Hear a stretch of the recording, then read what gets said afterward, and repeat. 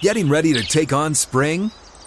Make your first move with the reliable performance and power of Steel battery tools.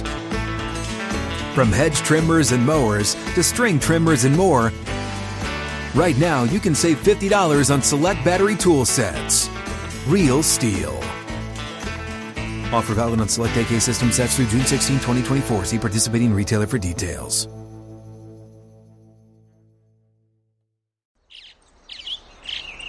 Getting ready to take on spring? Make your first move with the reliable performance and power of Steel tools. From hedge trimmers and mowers to string trimmers and more, right now save $30 on the American-made Steel FS56 RCE trimmer.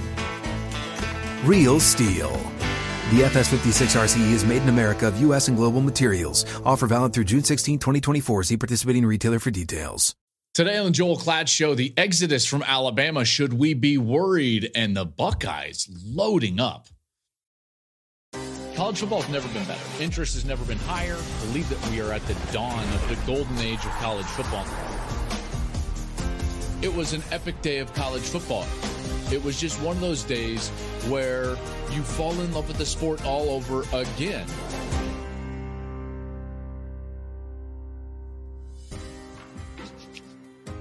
Hey, what's up, everybody? Welcome into the program. I'm Joel Klatt. This is the Joel Klatt Show. Hey, wherever you're listening, go ahead and subscribe and follow the show wherever you're listening to your podcasts. Remember to follow us on social media, wherever you like the social media, at Joel Klatt Show. And, of course, on YouTube, make sure to subscribe to the program on YouTube and comment below on all of these videos, because I like to jump into those comments and actually have conversations with some of you.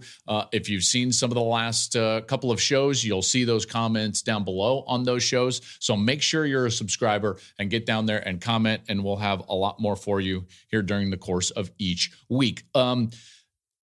There's no offseason in college football, and this week is evidence of that, because this is a down week where we're supposed to be talking about the divisional playoffs in the National Football League, and lo and behold, we have mountains of news and really important stuff happening in college football with some of the biggest brands in college football. So let's get into it. Alabama, the wake of Nick Saban leaving, the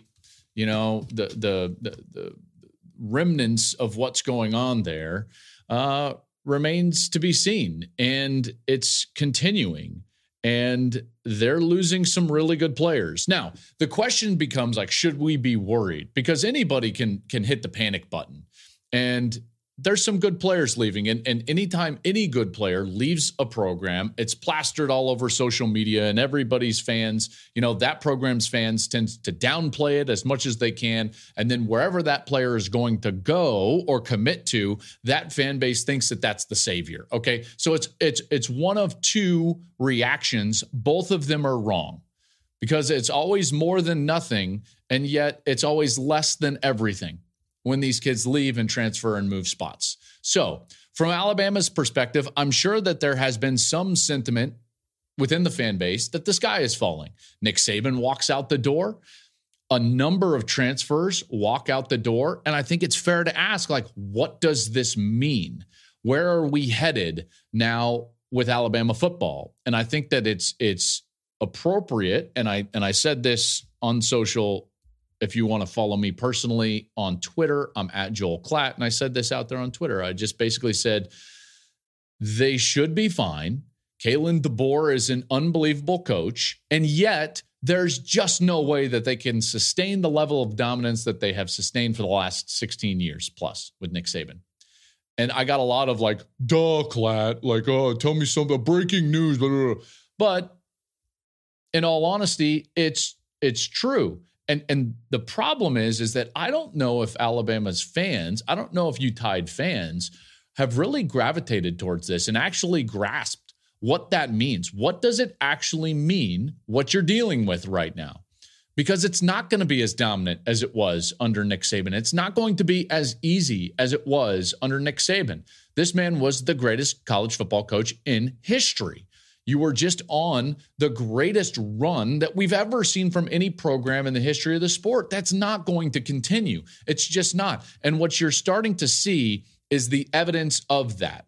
with some of these exits. So what are we seeing with Alabama? Well, last year's team, number one team in terms of the talent composite in college football. There was not a more talented team in college football. In fact, 74 players on the Alabama team last year were either 4 or 5-star recruits when they came to Alabama. That number is staggering, to be quite honest with you. That's the reason that they were the number one composite team in college football. Now, it didn't work out for them, and now they're losing a lot of guys. Now, you can get any number of different total number of transfers. Some of them might be like Waterboy walk-ons. Others are 5-star SEC Freshman of the Year, Caleb Downs, right? So you're going to get the entire spectrum of guys that are leaving Alabama. So the total number I'm not quite as interested in as I am what is the elite talent that is leaving Alabama. So let's just look at the 4 and 5-star players that were recruited as 4 and 5-star players that are going to walk out the door. So you've got the best coach in history walking out the door, and then how many elite blue chip prospects, and that number is 12. Okay, 12. 12 is a lot for every program in the country outside of like 3. And one of those 3 is Alabama. Why? Because they had 74 guys that were 4 and 5-star players on their roster to begin with. Now, this is not an exact science because some of those players are also going to leave for the draft. And I understand that. But it does give you at least just some context for what's going on at Bama. So is the sky falling? No, of course not. Did they lose more blue chip players than anybody else? Yes, they did, but they can handle it. And in so many ways, Alabama was built for this. These transitions are always going to be messy. And in particular, when you don't have the succession model that you've seen at Oklahoma or Ohio State with Lincoln Riley after Bob Stoops, with Ryan Day after Urban Meyer, when you don't have the succession model, it can get messy. And by the way, we're starting to see these coaching moves and how it materializes in the new era of transfer portal and NIL. And guess what? I'm not sure that the succession model would have worked as well as it did for Oklahoma and Ohio State if you tried to do that now. Coaching changes are just going to be messy, regardless of how well your organization is built. And you can make an argument that Alabama is built as well as anybody. Certainly the talent composite would back that up. So 12 blue chip players, that's a lot. Among those, pretty elite players. Safety Caleb Downs, he was a second-team All-American. Their starting left tackle, Caden Proctor, he was a true freshman, started every game. Isaiah Bond, excellent wide receiver. He's headed to Texas. Proctor's headed to Iowa. Amari Niblack, he was a really good tight end. He was, their second leading receiver on the team. Des Ricks, he was a former top 50 recruit, a guy that just signed and committed and was just there as a true freshman in the spring of his senior year. Julian Sayin, you're telling me, never mind. There's too many puns in there. Julian Sayin, even though he's not a factor on that roster even last fall, he's transferring out. So that's the number of guys. Those are some of the blue chip guys. They're going to be losing their top 3 leading receivers from last year. Burton going to the draft. Bond and Niblack both transferring to Texas. Their second leading rusher, Roydell Williams, he's transferring to Florida State. So then the question becomes like, okay, what's the answer? What's the fix? What's Kalen DeBoer going to do? Because he's got to stop this. At some point within this 30-day window that these players have autonomy and agency and can jump, he's got to do something. Now, I don't think that means just like bring in all new guys. He's got to circle the wagons and retain the roster, and it looks like he's doing that to some degree as best as he can. Heck, he's got 74 guys that are blue chip players. I mean, a lot of guys are staying. Jalen Milroe hasn't jumped. And that's a fit that I'm not sure what it's going to look like with him and Kalen DeBoer, but he hasn't jumped. Is he going to recruit wide receiver talent? Is he going to get the right quarterback? Is he going to get the right offensive lineman? This is one question, and I didn't bring this up when we were talking about Kalen DeBoer and just like the Saban news on previous shows.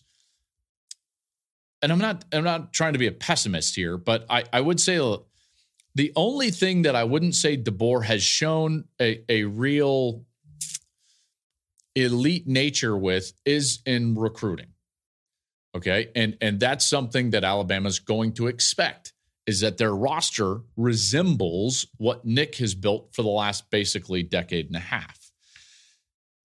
I think that you can argue that after these exits, there's still going to be a top 5 roster, which guess what? They're still probably going to be just fine. But it does, beg the question, what is DeBoer going to be able to build? So he gets Austin Mack out of the transfer portal, his former school, Washington. He was a redshirt last year and a top 75 player in last year's class. Probably he's a quarterback. He's going to be replacing basically Julian Sayin. He got his really good center, Parker Brailsford, from Washington. He was a freshman All-American, so he can replace McLaughlin, who left. They got out of the portal LT Overton. He was one of the top portal transfers before Downs jumped. He's a former 5-star. He was at Texas A&M. Damani Jackson, really good corner, 5-star player from USC. Both of those guys transferred and committed to Alabama when Saban was still the coach. So that's interesting, and no movement on those guys as of right now. So where does that leave Alabama in the SEC? Where are we at? And this is where it's going to get a little, this is where the separation is going to happen. Because I think that everyone's acknowledging that's like, oh, well, yeah, this can't continue, and Nick was great, and, we were on this great run, so, I get it, but DeBoer is great. And I don't think what people are realizing is that the expectation is not going to change. This is, and I've heard this from Bama fans. So this is me basically reporting, like, this is what you have told me, is that you're spoiled. All right. What in 2009 and 10 and 11 was electric environments and such an excitement about what was going on in the program and the wins that were taking place, regardless of who they were taking place over, turned into this is what should happen. Okay. I think that Alabama fans, to some degree, and Nick Saban has talked about this, by the way, in press conferences right after games, he's talked about the entitlement of the fans. And that's not going anywhere. That's not going anywhere. So Bama is not going to be what they were. And yet, that's going to be the expectation. It's just going to be. They're going to expect that they're in the playoff. They're going to expect that they're competing for and winning the SEC championship. And here's the thing. With what's gone on in the transfer portal, if you look at the rosters right now, I think that it's fair to say that Georgia and Texas are the better programs right now. I think that that's fair. Even as much as I love Kalen DeBoer, and I'm not saying that they can't go win the SEC, because obviously they can. But Georgia, with what they do in recruiting and what Texas has been able to do with Steve Sarkisian, with Texas going to the playoff, with Georgia winning back-to-back national championships over the last couple of years, I think it's fair to say that those two programs right now have a lead over Alabama. So now all of a sudden, Bama is going to be thrown into this mix where they're going to have to compete with and knock back kind of the next 6. Because there are teams like raring to go, chomping at the bit. Venables has recruited well at Oklahoma. Ole Miss has done an amazing job. Lane Kiffin, the portal king. LSU's not going anywhere. You know that they're going to be motivated. Tennessee feels like they've done a nice job. Mizzou feels like they're on the up. Auburn is still going to be Auburn, in particular in the Iron Bowl. And yet the expectation's going to remain. So now you're entering into a super conference. I don't think you're in the lead or the preeminent spot in that conference anymore. And I do think that that's fair with Georgia and Texas and what they've done over the last couple of seasons. And yet the expectation is going to remain. So that leaves us now with Kalen DeBoer at Alabama with a roster that's not quite a Nick Saban roster against a league that's going to be better than what the league has been in past years. And he's going to be expected to compete at the highest level and definitely go to an expanded playoff. Because even missing the 4-team playoff was like an aghast to the Alabama fans. It's like, well, we can't miss the playoff. And that was a 4-team playoff, and they didn't miss it often. No. They were always in there. You can ride them in there at the beginning of the season. Even in a year like this last fall, when we didn't think that they would get there, guess where they were at the end? In the playoff. And so now it's expanding to 12. And you think for one moment that those fans won't absolutely revolt if they miss the playoff. So it comes down to just like total number of losses, okay? And you start to look at the schedule and you start to think to yourself, all right, what's the minimum here? I think that 3 losses is the max that a team can have and still go to the playoff. I just don't see the 4-loss team still getting into the playoff. Maybe I'm wrong. And again, I don't know exactly how this is all going to play out in the expanded playoff, but 3 to me just seems like the number for some of these at-large teams, specifically in the SEC and in the Big Ten. That's where the majority of the at-large teams will come from. I don't see over, maybe there's a second team from some of these other leagues, but probably not. Probably not. Their champions are going to get in, and then the at-large teams are widely going to be coming from the SEC and from the Big Ten. And I think 3 is probably the number as far as losses. I think over that is interesting. So here comes the toughest games. And Alabama's going to be playing a ridiculously tough schedule. They've got to go to Wisconsin. Now, again, are they going to be favored against Wisconsin? Yeah, probably, but it's on the road. They've got to play Georgia. At least that's at home. They've got to go to Tennessee. That's a tough place to play. They've got to play Missouri. That's an up-and-coming team. They've got to go to Death Valley and go to LSU. Pray that one's not at night. They've got to go to Oklahoma, a place that they haven't really been and is, tough place to play. And they have the Iron Bowl. So Kalen DeBoer's got his work cut out for him. So is it time to panic at Alabama? No. But is it going to look the same? No. No, it's not going to look the same. I know that they were looking for, possible transfers to come in. I think DeBoer and his recruiting style is going to be under scrutiny because it's not like he was churning out top 5 classes at Washington, even though I know that he's a great coach. Like, guys, I know he's a great coach. And can he get it done at Alabama? Absolutely. And this first year remains to be seen. I know that he was after Noah Fafita and Tetairoa McMillan at Arizona, didn't get him down. Those guys, Fafita and McMillan, are going to stay in Tucson. So that's a big pickup for Brent Brennan. Fafita and McMillan are excellent players, are really the reason and the drivers for Jedd Fisch to get that 10 wins. Then Fisch bolts, and he's now in Seattle, taking over DeBoer's job at Washington as DeBoer takes over for Nick Saban. They're all trying to get each other's players. And guess what? Fafita and McMillan are staying put in Tucson. So good for them. Getting ready to take on spring? Make your first move with the reliable performance and power of Steel tools. From hedge trimmers and mowers to string trimmers and more, right now you can save $20 on the Steel MS-162 or MS-170 chainsaw. Real Steel. Offer valid through June 30th, 2024. See participating retailer for details.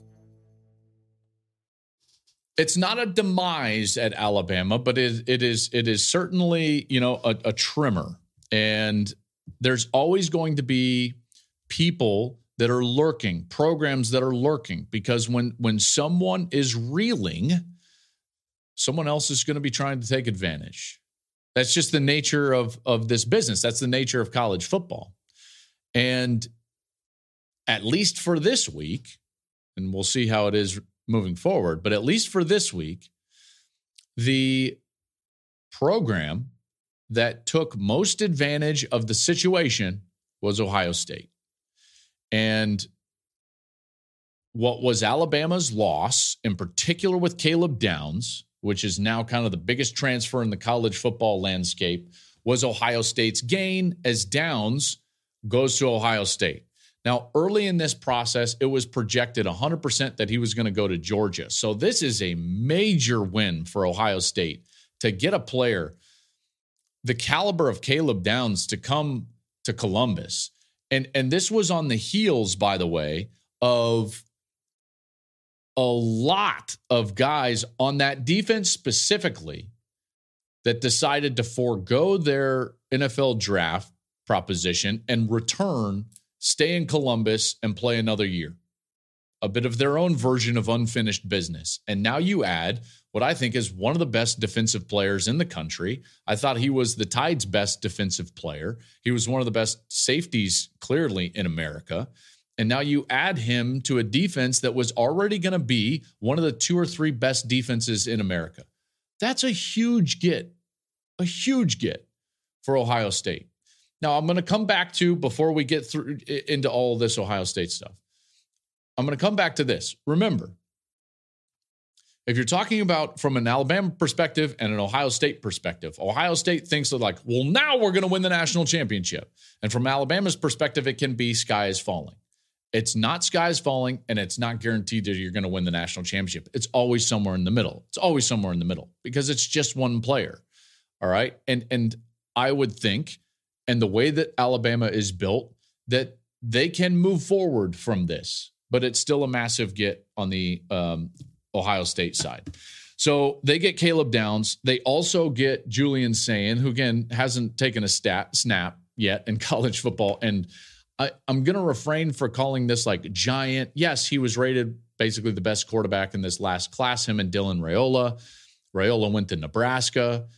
Sayin, now he enrolled at Alabama for his spring of his senior year. And then he's now in the portal, and he is now committing and going to Ohio State. So that's huge. And now Ohio State is all loaded up. Okay, so now let's talk about Ohio State for a moment, and let's bring it back to this notion and this fact that there is no greater motivator on earth than when your heated rival wins a national championship or has any success.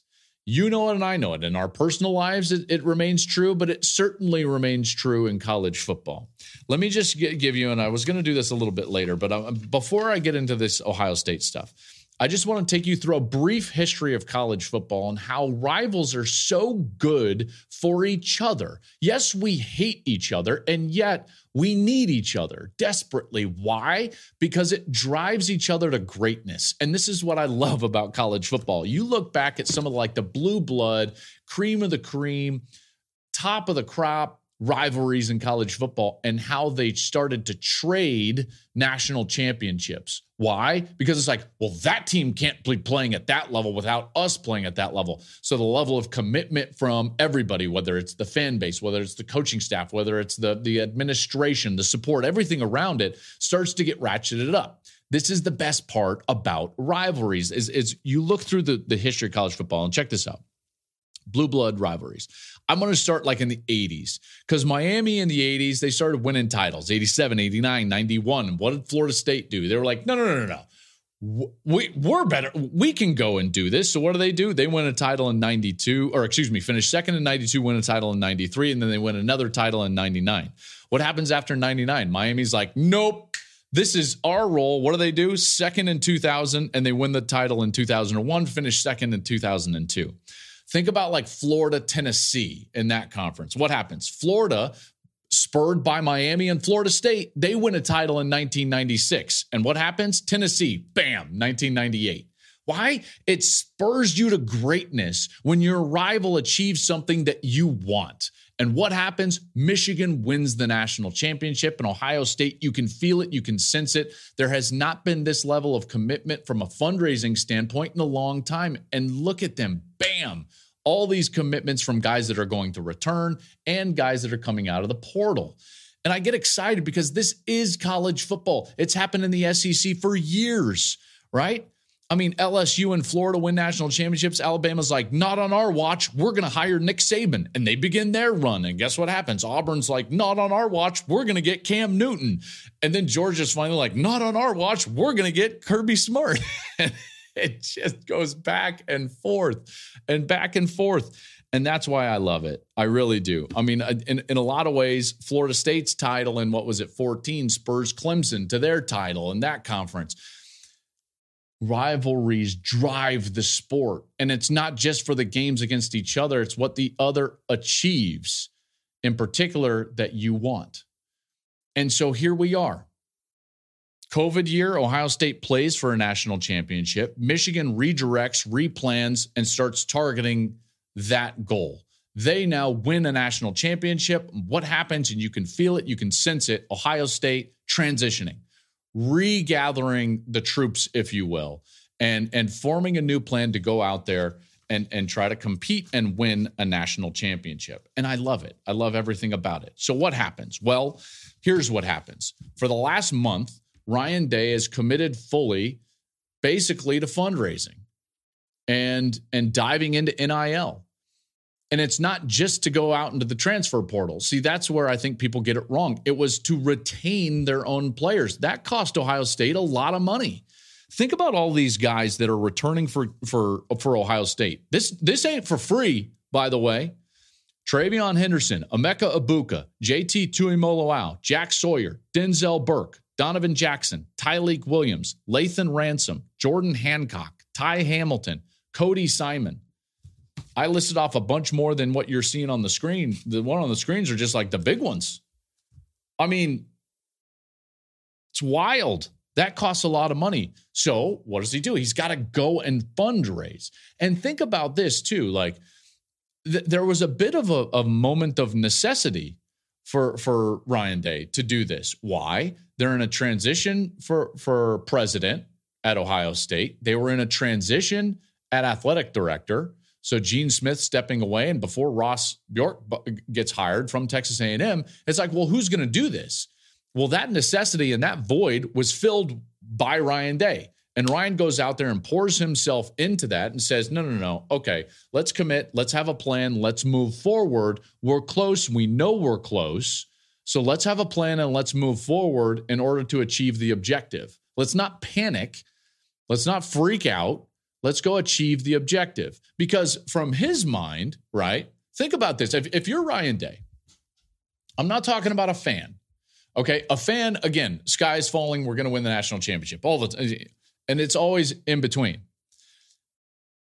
Is Ryan Day disappointed? Absolutely. There's no doubt. And guess what? He's doing and has done over the last month what I think really good coaches do. Reevaluate.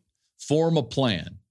So he sits there and he starts to formulate a plan. Well, what do I need to do? Well, I need to get more resourced. Okay. So he goes and he gets more resourced. And in his mind, he's thinking to himself, we were not that far off from basically winning a national championship in each of the last 2 years. I don't think that that's a crazy proposition. Now, maybe this year it was a little bit more far off than the year before. But listen, I think all of us would acknowledge that 2 years ago, playing Georgia, in Georgia's backyard, by the way, in Atlanta in the Peach Bowl, they're a field goal away from beating Georgia, and they would have won the national championship. So to him, he's a missed field goal away from a national championship. Now this year, he's got the eventual national champion in their building, and they're driving to score to win the game.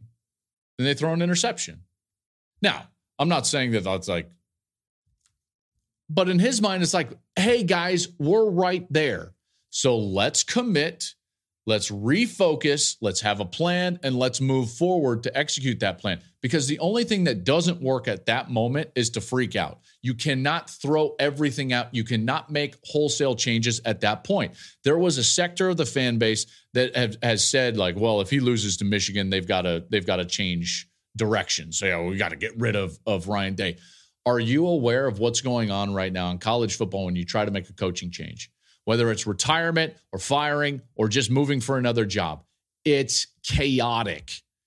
You cannot change coaches in modern college football. And I'm talking about modern college football, new age college football, without essentially all hell breaking loose on your roster. Because of the agency that these players have and the autonomy that they have to move, there are no guarantees that anything is going to work out. So they've got one of the most talented rosters in football. He works hard to retain some of those guys that could go to the draft and they decide to come back. That's part of the plan. Get more resourced. And then as opportunities arrive, he can spot transfer portal players to go and get with some of those resources and to pull them on that will complement and ultimately be really good pieces for them moving forward. And here are some of those pieces. You look at what they got on the incoming transfers. Now they've got one of the best safeties in the country, Caleb Downs. Quinshon Judkins, the best running back from the SEC and maybe in America, to pair with Travion Henderson in the backfield. You get Will Howard, a quarterback that has won a Big 12 championship. Seth McLaughlin, center from Alabama, and Julian Sayin. Those are just some of the pieces, right? So you get that with the guys that are coming back, and now all of a sudden you are building something at Ohio State that can ultimately reach the goal of potentially winning a national championship. I think that's fascinating. I think it's incredibly fascinating. One last thing before we get to the big move on the coaching staff is look at the quarterback room now at Ohio State. It's really wild. You look at the quarterback room, so they get Will Howard. Devin Brown didn't go anywhere, so he's still there. He started the bowl game. Lincoln Kienholz is still there. He's the one that came in relief of Brown in the bowl game. Didn't go great, but I know that they still really like and believe in Lincoln. I wouldn't be shocked if he's a backup this next year. I really wouldn't. And then you got the two young kids that are coming in as true freshmen, Aaron Nolan and Julian Sayin, and they can slug it out. And here's the beauty about those two guys. They can go and slug it out, learn this offense, and play and develop under Ryan Day. And whoever loses the competition can go somewhere else. That's modern college football. So everyone's like, well, why would he do that? Well, it's like because it's not the end all. It doesn't ruin your career if you get beat out and you lose one quarterback battle. You can just move on. And so that's what they've got in the quarterback room. And that quarterback room will be coached by a new coach. And that's where we get to, I thought, maybe even the biggest news out of Ohio State. And that is Ryan Day will not call the plays, and now it's going to be Bill O'Brien, who they hire as the new offensive coordinator. Interesting. Very interesting piece. Now, I think it also goes hand in hand with what I was talking about Ryan feeling like he needed to go and get resourced and pour into other areas of the program in order to make the program as a whole better.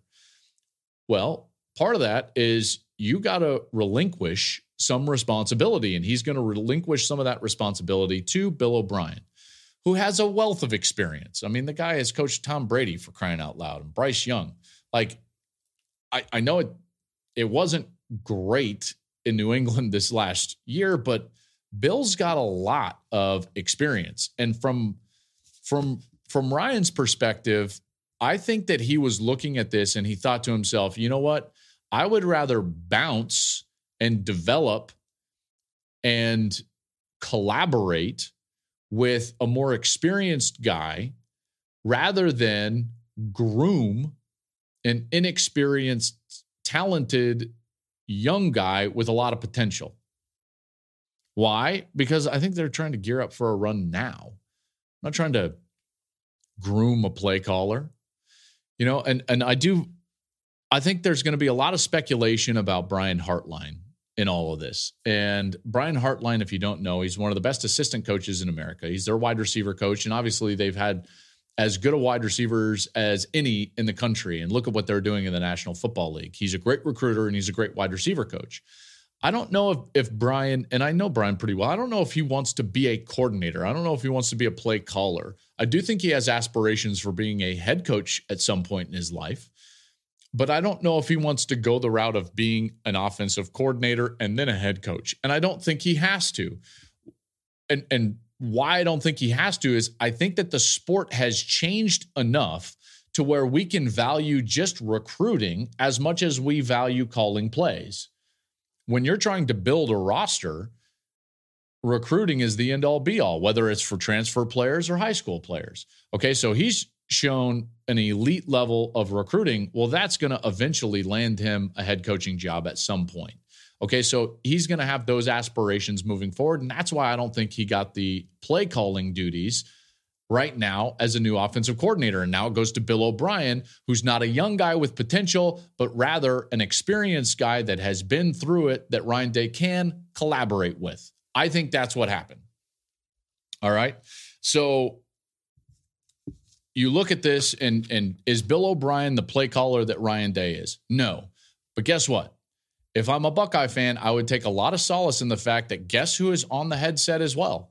Ryan Day. Okay. And every single thing that happens in the game plan, Ryan's going to have a 30,000-foot view and be able to poke holes in it throughout the week. And guess what? That's going to make Bill O'Brien better. That's going to make the entire staff better. And so in a lot of ways, I think that this can and will and should work out. Now, we'll see if it does. We'll see if it does. But that's the way that I would look at this. Okay. Last thing in this topic. This whole idea that these coaches in college football, I don't know if it's possible anymore to actually win at the top end being your own play caller.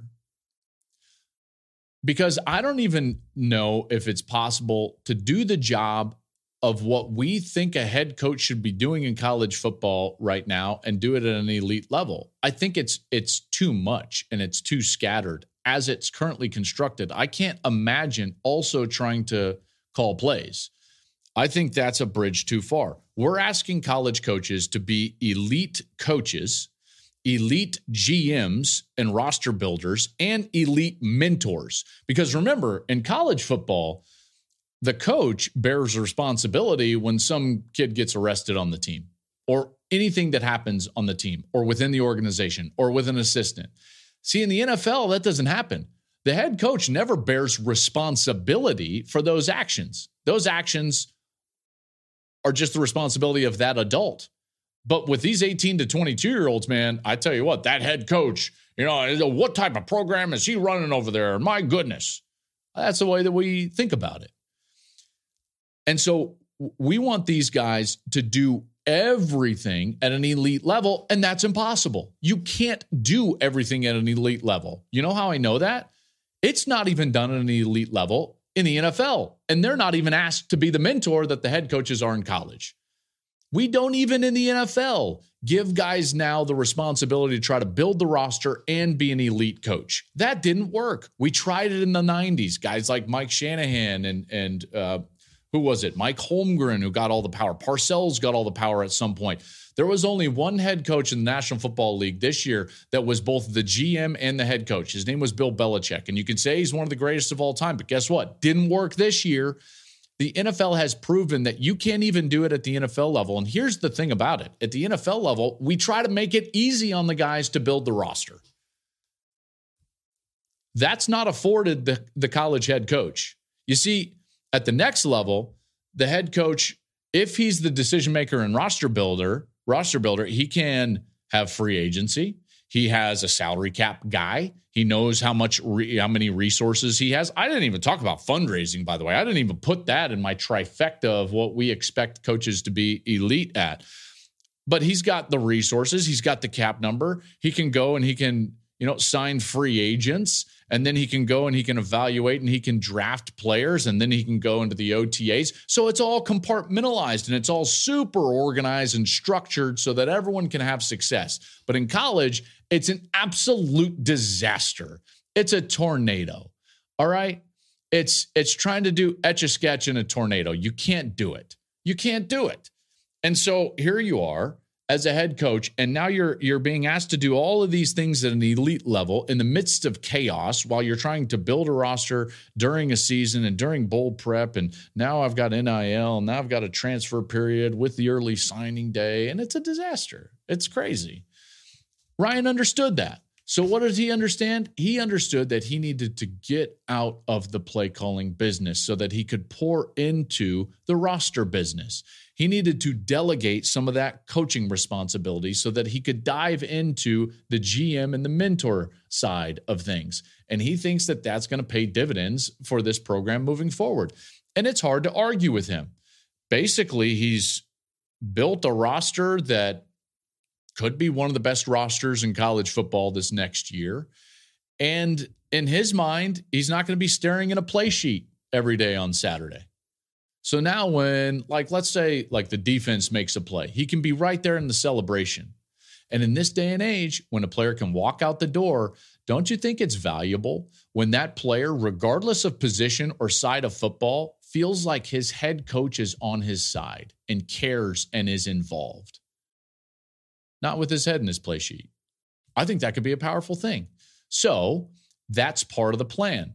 I started all this Ohio State section off with like, have a plan moving forward. Well, this is part of the plan. Delegate some of this coaching responsibility.